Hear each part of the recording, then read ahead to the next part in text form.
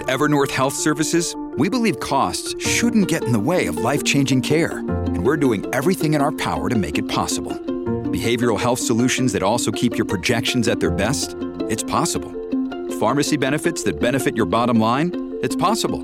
Complex specialty care that cares about your ROI? It's possible. Because we're already doing it. All while saving businesses billions. That's Wonder made possible. Learn more at evernorth.com/wonder. Mental health is a challenge everyone faces today, both in terms of our personal mental health, given all the challenges we hear about in the news every day, and also in terms of the well-being of our employees and company culture. The COVID pandemic has accelerated our awareness of the need to actively manage our mental health, as so many of us became more open and vulnerable about how we were feeling at work and at home.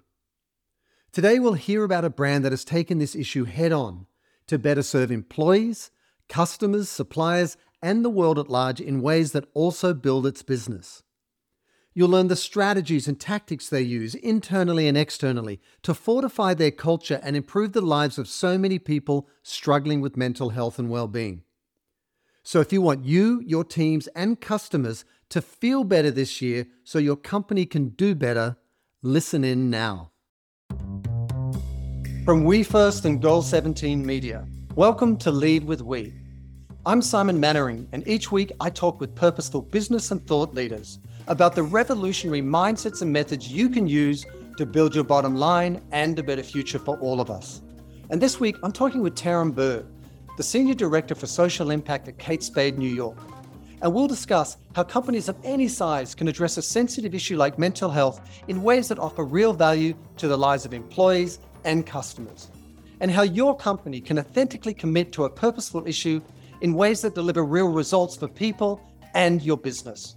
So Taryn, welcome to Lead with We. Thank you, Simon. Thanks for having me. I could not be more excited for this topic because A, it's so important, but also it's so sensitive. And I want everyone listening into this episode to know that we're going to be talking about mental health and wellness. And it's a huge opportunity for positive impact, but it's also a very sensitive issue that can trigger things for people who are struggling in different ways, either privately or publicly. So I want to put that out there up front that, we're going to be digging into this issue so everyone can be mindful of it. So just in broad terms, Taryn, help us understand how you at Kate Spade understand really what mental health and wellness is in its broadest sense.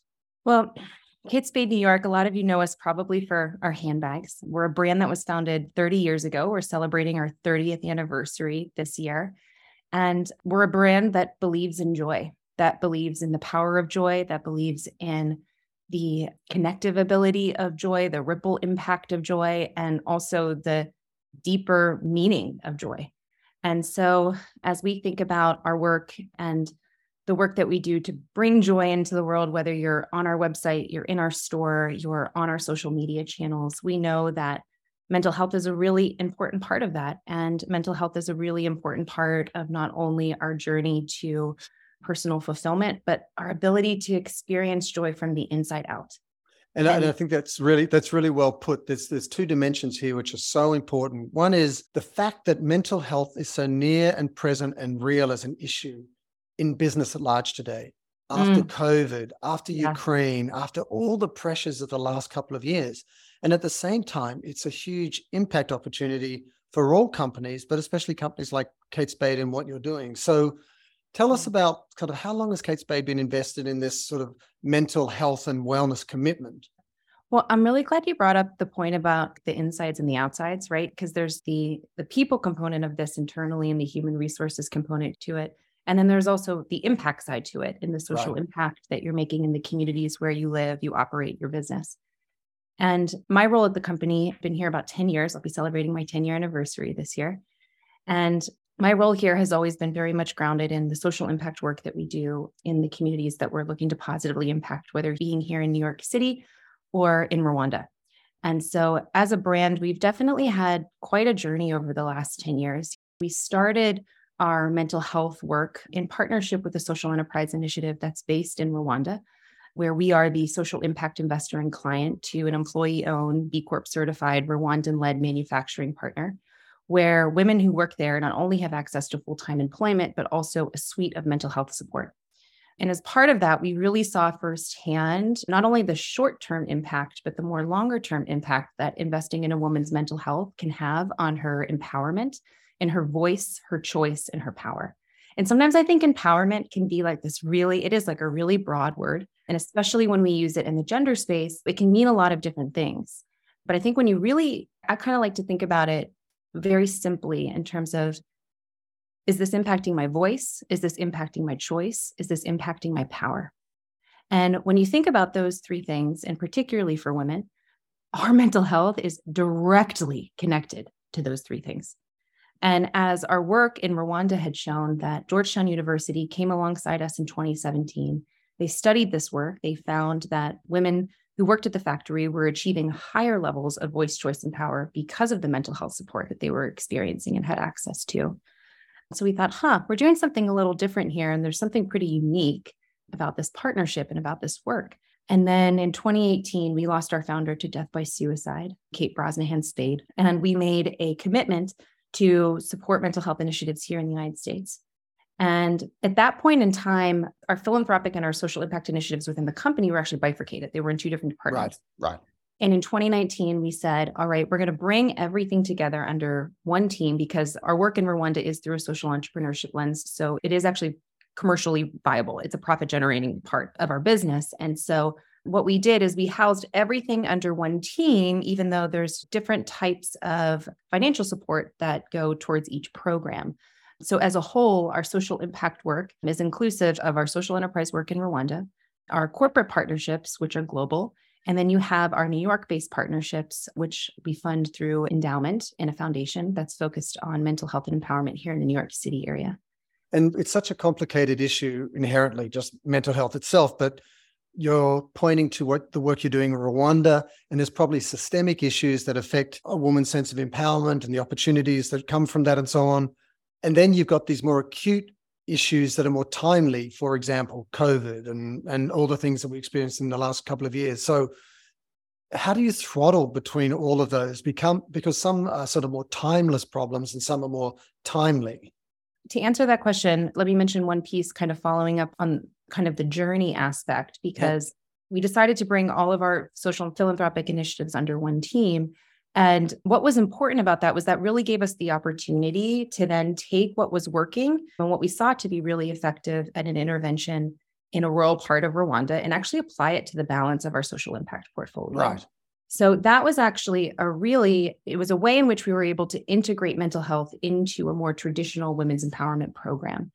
And so, Simon, the piece of that I think you're speaking to in terms of episodically, how do you also address this, right? And so when you look at investments in the mental health space, and particularly in women in gender-specific mental health, you look at it on a spectrum, right? You can fund initiatives that are focused on prevention all the way to treatment. And I would say where we at Kate Spade are really focused this year, we'll be investing $5 million in women's mental health and empowerment initiatives globally. And where we've really focused a lot of those dollars is on prevention, education, and also community-based solutions to mental health support and empowerment resources for women and girls. And so there's lots of different ways in which you can work in the mental health space, but we've found our social and philanthropic dollars to be most impactful in those three areas. And just to play devil's advocate for a second, it's such a sensitive issue. And there are so many topics today where you've seen companies step into a sensitive issue and then face backlash, or you're damned if you do and you're damned if you don't. Right. So through the lens of Kate Spade, why is it so important for you to lean into a sensitive issue like mental health? Because I don't think anyone argues that it's an important issue. We all feel it in our own lives. I know I do personally. Yeah. So, but for a company to lean into a sensitive issue, why is it important? And then how do you navigate that? Well, I think it goes back a little bit to what I was talking about being a brand that stands for joy and all the facets in which joy manifests itself. And if you're going to stand for one part of it, you need to stand for all of it. And I think that we're an occasion brand. People come into our stores because there's really important moments in their life that are coming up. And that ranges in terms of the types of occasions that are coming up in people's lives. And it's important for us to be a brand and a friend in many ways that can stand alongside him, her, and them as they're going through that. And so I think the piece, just going back to why mental health, why be a brand that stands for women's mental health. And I think it's important to note too, that we believe that mental health is a fundamental human right for everybody, everyone. where we feel like we're uniquely positioned to make an impact, given our customer base, given our supply chain, given our corporate and our field composition, is specifically in the women and girls space. We also look at other companies like Harry's who are really making significant impact in the men's mental health space. And so that's really where we feel like we can move the needle. But it's important. I just do want to mention that we believe that good mental health is a fundamental human right for everybody.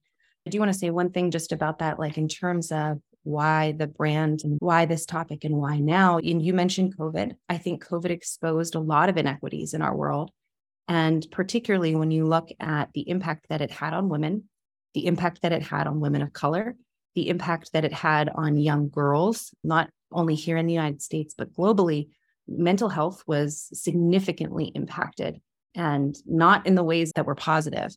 And so I think in some ways the pandemic exposed what was already there, but just really brought a magnifying glass to it. It's very close to home. I mean, I've got two daughters, 23 and 20, who grew up in a city like Los Angeles and who missed out on graduations and all of those things that were timely specific to COVID. But there's also the much broader issues in and around mental health. Can you give us a sense of just how pervasive the problem is? Because I think the power of a brand like yours is it destigmatizes the issue and allows people to talk about it. But I get a sense that everyone is suffering in some way. I mean, statistically, it's 1 in 4 of us will experience a mental health condition in the course of our lives. But when you think about being impacted by a mental health condition, asking yourself, do you love someone that lives with a mental health condition? Are you a friend of somebody or a coworker of somebody who lives with a mental health condition? Then you're talking about 4 in 4, that we might not be living with a mental health condition, but we love someone who has a mental health condition.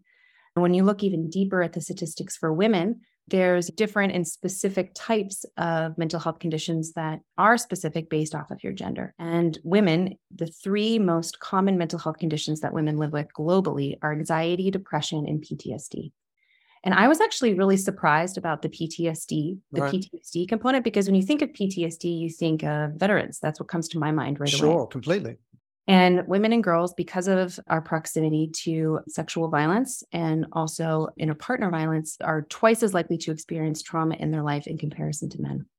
And so that manifests in a variety of different mental health conditions and a variety of mental health issues that women can then experience over the course of their life. And I mean, going back to what we said about COVID, I mean, COVID just exacerbated this. And so we're talking about these really big statistics and big numbers. And when I think about myself, for example, and I think about the experiences that I've had, maybe some of my friends have had, I think one thing that the pandemic did bring to life is people are talking about it more. And I think that's actually a really good thing. I think that that's a really positive step we're taking. I think what's missing now is the resources that are in place to meet the need and the demand. And that's where philanthropic and social capital can come in to provide resources that either public institutions or the public sector aren't equipped to manage and handle, which is definitely what we're seeing in the United States. And I think it's only going to get more important. I mean, if you think about the stress of the climate emergency that it places on everyone's lives, but also young minds and how they feel about themselves and their future. And I want to kind of point to a solution for a moment. I mean, you mentioned that the efforts in Rwanda, there were some learnings in that pilot program that allowed you to bring across to your efforts here in the US and New York and to kind of bring it all under one tent. What were some of those learnings in terms of how you solve for these issues, whether they're systemic issues or whether they're more sort of episodic issues? Okay, the first I have to say, when we started our work in Rwanda about 10 years ago, something I've always really appreciated about this company and about this brand was the level of entrepreneurism that sat within the real makeup of the company. I've come to talk about it in terms of we're a large publicly traded company, but publicly traded brand that sits in a house of brands, a tapestry. Sure. But the culture of entrepreneurialism, it's always been something that's excited me working here. I mean, I came from a government job before I came here. When they told me I'd be spending a lot of time in Rwanda in this job, I thought, yeah, okay, you're a large company. Like how much, how hands-on are we going to be? And we've truly walked a really tight and I think important partnership with our Rwandan colleagues at Abihizi, which is the name of the manufacturing facility. And the piece that I'll bring to that and the entrepreneurial piece, I think that's really important. I like to call it corporate entrepreneurship because it's like you're working in a larger company, but you have this opportunity to really think about, all right, I got these assets. I have these internal assets. How can we best deploy them for the purpose of good and for the purpose of impact? And in terms of our work in Rwanda, pieces that were highly effective in terms of delivering a mental health resource and support tool particularly in a community that didn't have any, was the first of which was providing resources and tools at the office. As part of the employee experience at Abehizi, every man and woman has access to a community-based counselor who is on staff at the factory. Right. And why that's important, because as a philanthropic and social impact funder, what that allows us to do is see, whoa, this isn't just about the resource. And I think we miss this a lot, particularly when we're talking about women's initiatives. We're not just talking about the resource being available. You have to manage time. Right. Women we hold a lot.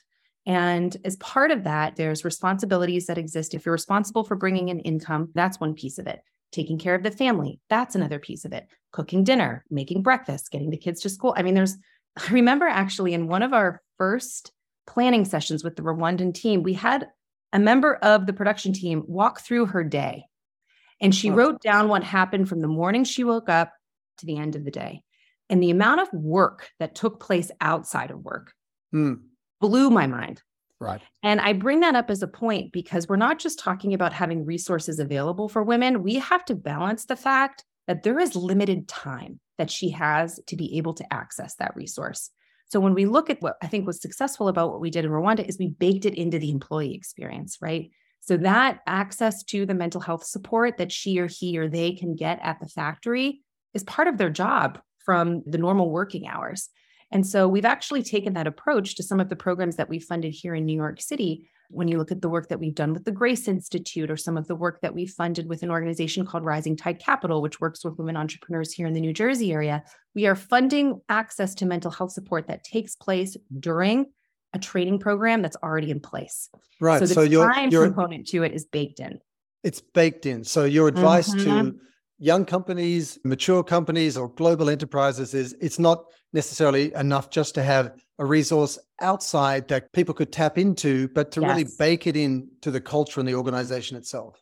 1,000%. I think a huge piece of that, especially if you're at a company that has an EAP program, right? An employee assistance program, and making it part of the culture to talk about it. We have signs all over our office that talk about EAP. And it's encouraging people to use it because that's a resource that we have. I think these initiatives and these programs, particularly mental health, have always been like, oh, these sit over here and I'll access them whenever I need them, or I'll go to them whenever I have the time for it. Well, guess what? You're not going to have the time. So it's so important to think about, how do I make this as efficient and as easy as possible for whether it's my colleagues, my employees, the social impact partners that I'm going to be working with.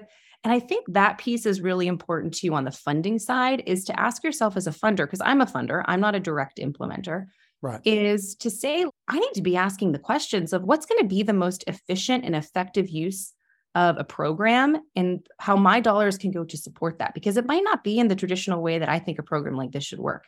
And so I think that's really important too, is if you are on the funding side, particularly in the mental health space, make sure you're asking the right questions about how a program should be structured and set up, especially if it's going to be something new for the organization, and really listen to your on-the-ground partners. Yeah, I think listening could not be more important there. And I want to ask you about other support systems, because the EAP system is something I'm not familiar with. And I think that sounds really powerful. But I feel like in my personal life, I stay away from the headlines on the weekend. I stay away from social media. I needed to manage my mental health. I stay away from the news as much as I can, because I just found it was just an assault on your mental health all the time. What rather than a remedial capacity, in a preventative capacity, what sort of systems can we put in place, or behaviors or habits, not only in our own personal lives, but in our work culture? Because every company is now being charged these days to look after the whole human being. So what can we do in a preventative capacity? Well, I think the first point, what I just really connect with what you're saying about avoiding the headlines. I am right in that boat with you. Finding the way to get your news, I think, is completely a really, really important component of not only self-care, but self-regulation. Because that is going to throw you, but it's important for us to stay obviously informed and up to date on what's going on in the world. So I think an important component to it, and I probably would say a lot of people would say this first, especially if you're in a role like mine, is you have to have leadership buy-in. It has to be bought into from the top. I feel very fortunate at Kate Spade that our leadership team is incredibly bought into the important role that positive mental health plays, not only in our culture, but in the individual lives of all of our employees and friends and colleagues that work here. I think the second piece to it, though, is it's important to establish, we call them a community group. We have a community group of about 80 of us here at Kate Spade, both in our corporate and our field teams, that are really passionate about mental health. It's called Mind, Body, Soul. It's an initiative that we bring together a group of us that are incredibly passionate, but are really the internal champions. The reality is that this topic is still very stigmatized. It needs more destigmatization. So having those kind of internal champions to understand, all right, I know what our mental health resources are here at the company. We have, and I'll just give you an example with Kate Spade. We have our EAP program, so our employee assistance program. We have biweekly meditations that we do twice a week with a meditation specialist. She's a meditation teacher. We do community-based meditation together on Zoom twice a week. We also have trained mental health first aiders within our organization through the National Council of Mental Wellbeing, who are folks within the organization that understand mental health support and tools and resources that we have. It's important, I think, to create a warm and inviting environment with this topic. So having people within your organization who exude that warmth, who have a level of approachability, and that's not just HR. It needs to be people who are culture keepers within your organization to also really champion these issues and be a safe place that somebody can go to and ask a question to if they might have one. Yeah, the permission to be vulnerable, for it to be a safe place, and it not just to be an HR silo is so important. And I want to ask you a sort of the cynic's question out there, which would say, if you're a publicly traded company, there's downward pressure on share prices, recession, inflation. If you're a startup, you're time and resource poor. What is the ROI of prioritizing the mental health of your own employees and the issue more broadly? Because without that business case, it's hard to prioritize it or to defend it in such a difficult economic climate. So what have you seen? I think an important component to this, there's two pieces to that. There's the external component to it, which is the customer interest, the customer engagement, how the customer sees your brand as championing a societal issue, right? And so there's lots of different ways in which you can measure that. And then there's the internal side to it. So there's the culture aspects to it. There's the retention aspects to it. There's the attraction of top talent aspects to it, right? I think for all of those reasons, having an authentic societal issue that your brand is able to move the needle on and not feel like you have to be all things to all people. I think that and that level of authenticity is something I think that is really important. And that whether we're talking about, and I think we as customers, and I'm in this bucket, you have to accept that no company is perfect. Just like no partner is perfect, no parent is perfect, no sibling is perfect. Every company has the issues that they're going to champion and has the issues that they have the internal capability and expertise to really invest and move the needle in. And you have to ask yourself as a consumer, what's important to me and who do I want to align myself with and spend my dollars with and spend my time with, really? And I think the more and more that younger generations are starting to say, hey, this is really important to us to purchase and be associated and work for companies that take a stance on issues, is becoming a real factor in buying patterns, in consumer behavior, in employee retention.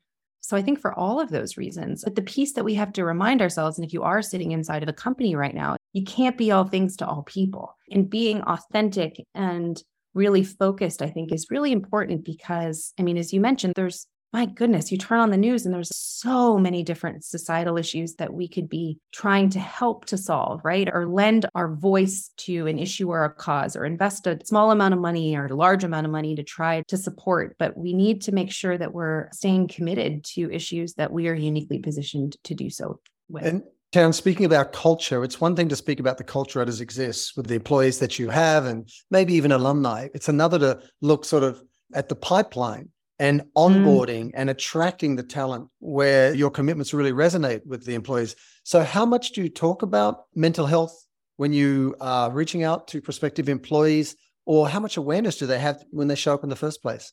I think that that's a really important avenue by which a lot of folks find us at Kate Spade is through LinkedIn. And so on our LinkedIn profile and the posts that we put up and the content that we share, you'll notice that we do share a lot about our mental health work there, in addition to our more traditional channels on Instagram and TikTok and Facebook. But that is a place that we've started to talk more about our mental health work because so many prospective employees are looking to learn more about the societal commitments that we're making and where we're looking to invest in the mental health space. So we have started to use that channel a bit more strategically. And I don't know the answer to exactly how many, but I can tell you that we hear from our colleagues, both at the corporate office and in the field, that these are some of the most important questions that folks are asking, or about what are the societal issues that we're championing and does that come to life as part of the employee experience?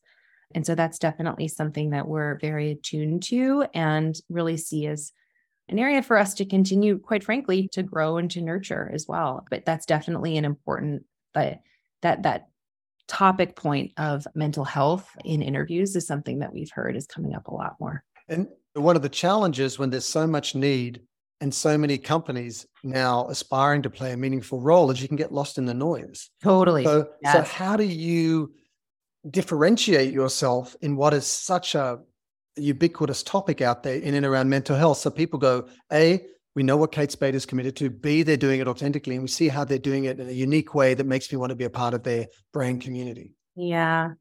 Well, something I've really appreciated about this brand, and this has been the case, we do the work and then we talk about it. We weren't talking about our work in mental health and the ways in which we were investing in mental health really until just the last few years, but we've been at it for about a decade. And so I've always appreciated that we haven't taken the approach of making the commitment and then doing the work. And I think that really shines through, especially when you're talking about authenticity and partners who can also speak on your behalf and you can speak about the type of relationship and partnership that you have. I think the other piece that has definitely become something that I think the cancel culture and the ability for the internet to really cancel you, quite frankly, in a bunch of different facets. Again, I keep going back to authenticity, because if you're staying connected to your authentic purpose, to your authentic community, to your authentic work that you've been championing, I think we have to say to ourselves, this is where we feel like we can and we will continue to make a positive impact. Yeah. And if you stay connected to that, that's going to ride you through, I think, some of the waves and the challenges that can come up. I'll give you one example of that. I think being okay with being perfectly imperfect, especially in the mental health space, is really important, because obviously language is so incredibly important in mental health.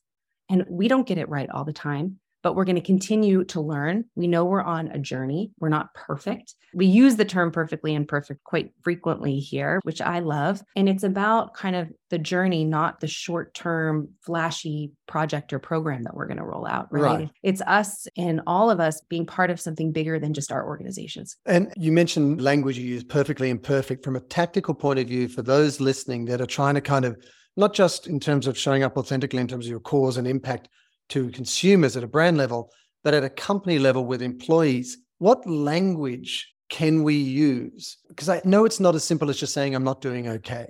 What language do you equip your employees at Kate Spade with, so they can sort of signal that they may need some support or need some time off, or they may need whatever it might be? Yeah, I can't say enough positive things about the National Council for Mental Wellbeing. They have been a really strong partner of ours, and they do workplace mental health trainings. And I mentioned that we have 80 of us at Kate Spade that are trained mental health first aiders. You go through a 6-hour program, and that ranges from our CEO to members of our store teams that have been trained in mental health first aid. And as part of that, you learn language that can be really helpful and supportive to someone who you think might be struggling, right? So they could be very, very simple questions that you're asking. Hey, I noticed yesterday something was a little off. Is everything okay?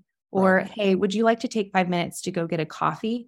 I'd love to hear about your weekend and how everything was going, right? It's going back to time, about being okay and dedicating time to check in with somebody. And I think the other thing that a lot of people misconceive, if I bring something up and I share something with someone that I've noticed, hey, is everything okay? I noticed that you were a little off yesterday, that's going to be triggering or could actually have a negative impact on that person. Right. When usually what that does is it actually emotionally connects the two of you and makes the other person feel like they're seen, that they're cared for, that somebody cares for them.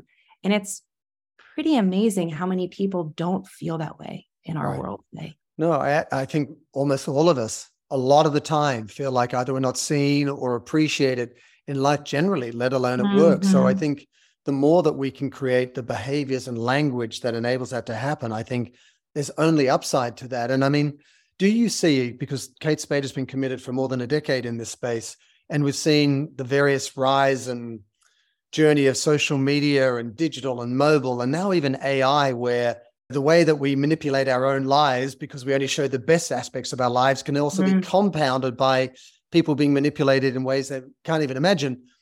Is it getting better or is it getting worse? Is there more pressure on the mental health of everyone, but especially younger demographics? Or are we more self-aware and more choiceful in how we spend our time, and therefore the trend is in a positive direction? Well, okay, before I answer that, I just want to say one thing, because we've been working with We First. We've had lots of different conversations with you guys over particularly the last year.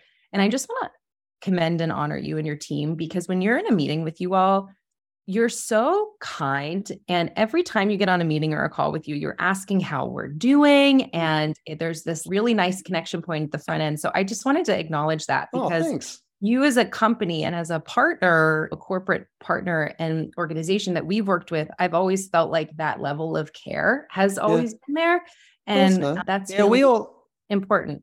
Thank you. I think we all really like each other. We get on, we have a hoot with each other. Yeah. So you're kind of just experiencing how we show it for each other. But I thank you for calling that out. No one's ever said that. So thank you. But I mean, do you think we're headed in the right direction? Is it getting better? I think a lot more is being exposed. I think especially with younger generations, they're talking more. So we're seeing higher levels of mental health conditions with younger people. I also think that's a reflection of the fact that they're talking about it, that they're speaking to it, that they're reporting it. There's now mental health education in schools. I think with that rise of education comes a rise in, quite frankly, more individuals saying, oh yeah, me too. Right. Yeah. Like, oh, that's what that was. Oh yeah. That happens to me sometimes too. I think that's what we're seeing right now, is just more people and individuals acknowledging that they're living with a mental health condition and freeing themselves in many ways. And destigmatizing that, and us feeling like we've got greater permission to show up that way with ourselves and with each other. It doesn't happen overnight. And I know that you partner with folks who are committed to the space. I know Lady Gaga is famously invested in this area as well. So how do you, or how does any brand partner with an influencer to accelerate or expand their reach in and around such a sensitive topic? You mentioned Lady Gaga and the Born This Way Foundation. They have been a partner of ours for the last 3 years, investing in youth mental health and also participating with us on our Social Impact Council, which was a council that we launched last year, 7 women who are championing mental health and empowerment globally. Cynthia Germanata, who is the co-founder and CEO of the Born This Way Foundation, is a member of that council. And so I look at that council. We also have Taraji P. Henson, an actress, a filmmaker, a mental health advocate for the Black community. She's also a member of that council, and we've been working with her and her team really closely on some really exciting partnerships that we're actually going to be rolling out this year. And then I look at someone like a Jazz Thornton, who's also on the council, who is a mental health activist based in New Zealand, an author, a filmmaker, creates beautiful content on TikTok and speaks to a younger generation about mental health. And she's a lived survivor of attempted suicide herself, and she talks about that. And then I look at somebody like Narette Turamuchi, who is also on the council, and she is a women's empowerment leader based in Rwanda that we've been working with over the course of almost the last 5 or 6 years and really championing this work for women in Rwanda, and has incredible insight and knowledge based on her experience. And so I think it's really important to not only think about individuals, for us, it's women that we're partnering directly with that have a range of different experiences and backgrounds that can really help you to amplify and bring even more increased credibility and authenticity to the work that you're doing. And so a piece with the council that I really love is we also have academics that are on there. We'll be adding this year a Japanese-based professor who is an expert in social entrepreneurship and women's empowerment to join us on the council. I think that it's important for brands to really associate ourselves with individuals, and for us women who are so incredibly authentic and really championing this issue in their own right. And we've always felt like there's more value in women's voices coming together collectively And so it's not just about one singular person or one singular organization, but how can you use your platform or our platform to be a container for more people coming together and really championing and talking about the vital role that a woman's mental health plays in her empowerment. Yeah, I mean, obviously, with Lead with we just believe in the power of the collective. And Mm, you yeah. mentioned content there and TikTok. And when you've got a sensitive issue like this, how do you navigate that? Because the folks listening, they might have a startup, they might have a hyper growth company, they may have Yeah. a global enterprise, and it could be gun control, it could be women's empowerment, it could be mental health. These are all sensitive issues, social equity, racial equity. Is it about shining the spotlight on the influencer and it's the integrity and authenticity with which they show up, then that creates a halo effect for the brand? Or how do you navigate it so it doesn't look like greenwashing, you're not trivializing the issue and so on? I think something that, again, for us, that's really just speaking to that last point when you say trivializing the issue, connecting your social impact work to your purpose, I think is incredibly important.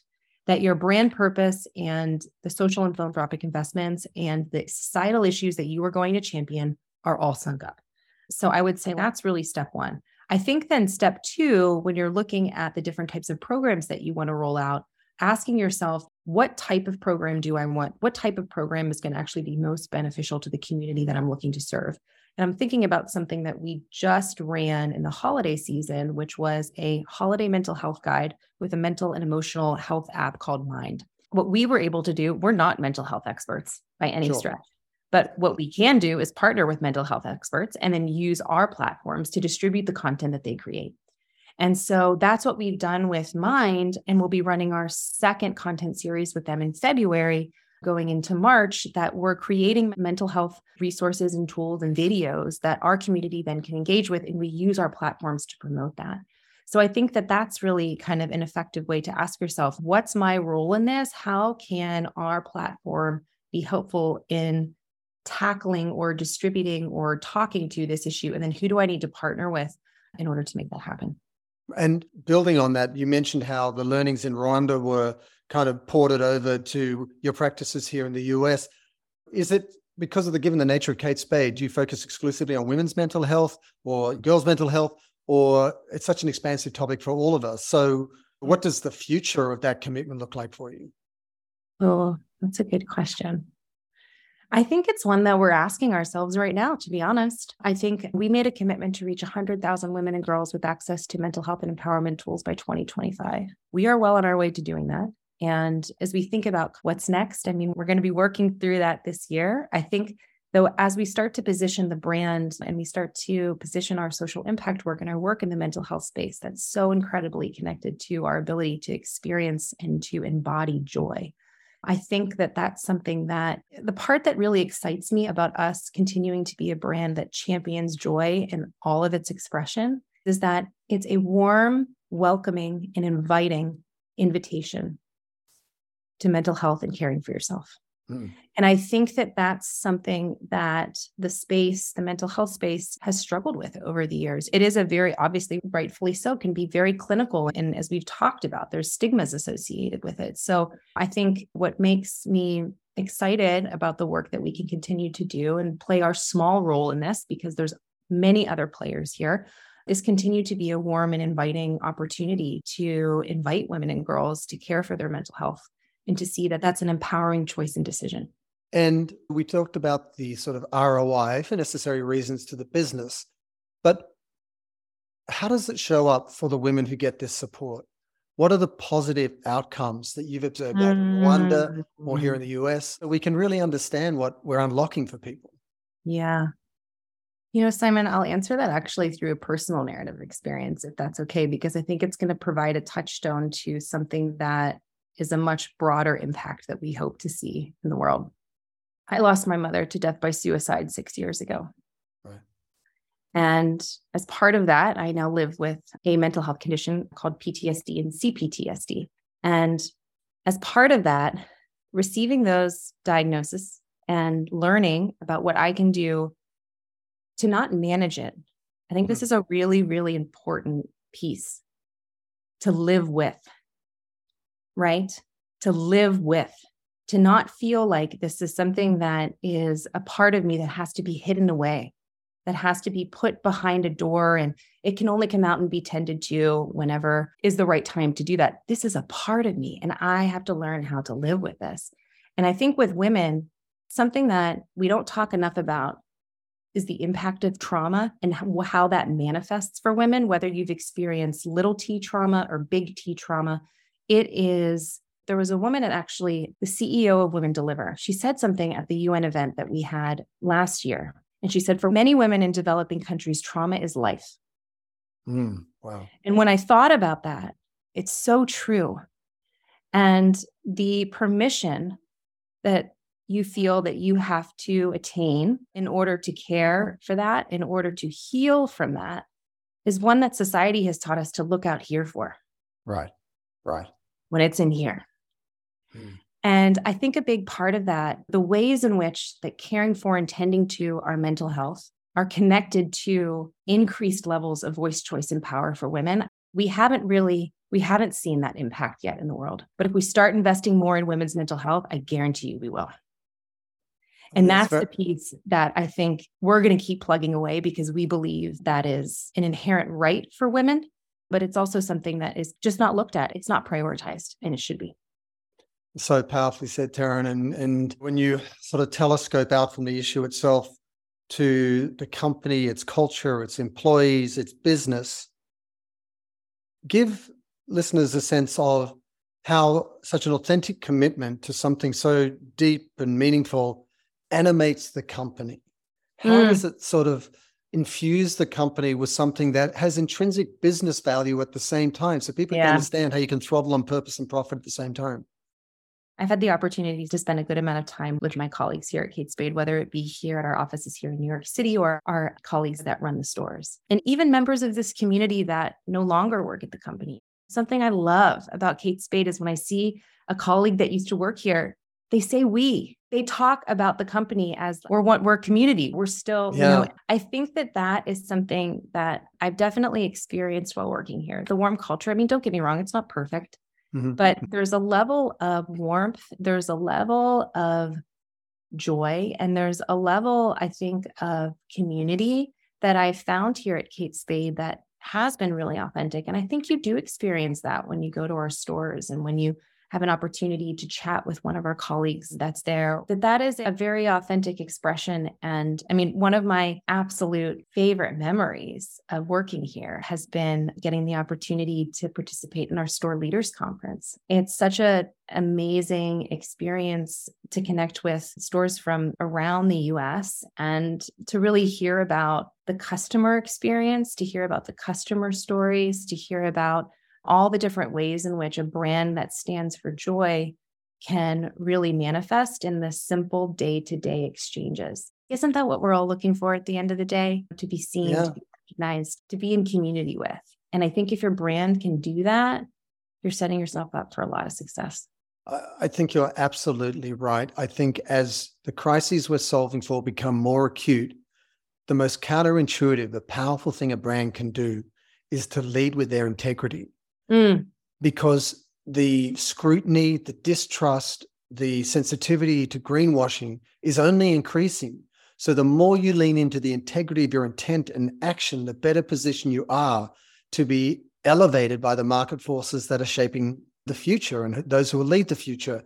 And I want to say, Taryn, I just commend Kate Spade on not only how long it's been committed to this issue, but the authenticity with which it's doing it, because so many brands struggle, well, what issue should I lean into and how tangentially should I do it and how do I integrate it into my business? But when there is that alignment between who you are and what you do and what you make and what you're committed to, and it's infused through the whole organization, they become one and the same thing. And I can hear the value it offers to the business, but also everyone that works there. So I want to sort of share my respect for you leading the charge in that capacity and everyone at WeFirst and the leadership team for their commitment to everyone at Kate Spade and the leadership team for really showing up authentically to that end and giving us all permission to kind of show up in a way that's really going to move the needle. Not because we think we need to be purposeful, not because we're managing the optics, but because this is a real issue that needs to be treated seriously and we need to drive real results. So hats off to that. And thank you so much for the insights today. Yeah, thank you for having me. And one last thing I think I'll just say, and I know I've said this earlier in our time together, but if this is something that is piquing your interest, whether it be mental health or another societal issue that you feel like your company can really champion or make a positive impact on, no impact is too small. And I think that that's something for us to really remember, because on all of the reels and the highlights, whatever you're looking at, you're seeing these larger commitments or these larger programs or these massive investments that are being made. And when you're asking yourselves, okay, well, I got to start somewhere, and nowhere is too small. And I think that that's really important to remember, to just get started and to not forget that. Yeah, you are never too small to lead, as they say. Mhm. Outright and in and around any specific issue. And thank you for equipping us for 2023 about how we can more responsibly approach mental health for ourselves and for our company, because we do know the future is challenging, but if we all show up together, there's nothing we can't do. So thank you, Taryn. And here's to honoring our truth and our vulnerability individually and collectively more effectively as we move forward, because I think, we'll find more joy, as you say. I love that. Here's to more joy. I'm in for that. Thanks for joining us for another episode of Lead with We. Our show is produced by Goal 17 Media, and you can always find more information about our guests in the show notes of each episode. Make sure you follow Lead with We on Apple Podcasts, Spotify, or Google Podcasts. If you really love the show, share it with your friends and colleagues. And if you're looking to go even deeper into the world of purposeful business, check out my new book and Wall Street Journal bestseller, Lead with We, which is available at Amazon, Barnes & Noble, and Google Books. See you again soon, and until then, let's all lead with we.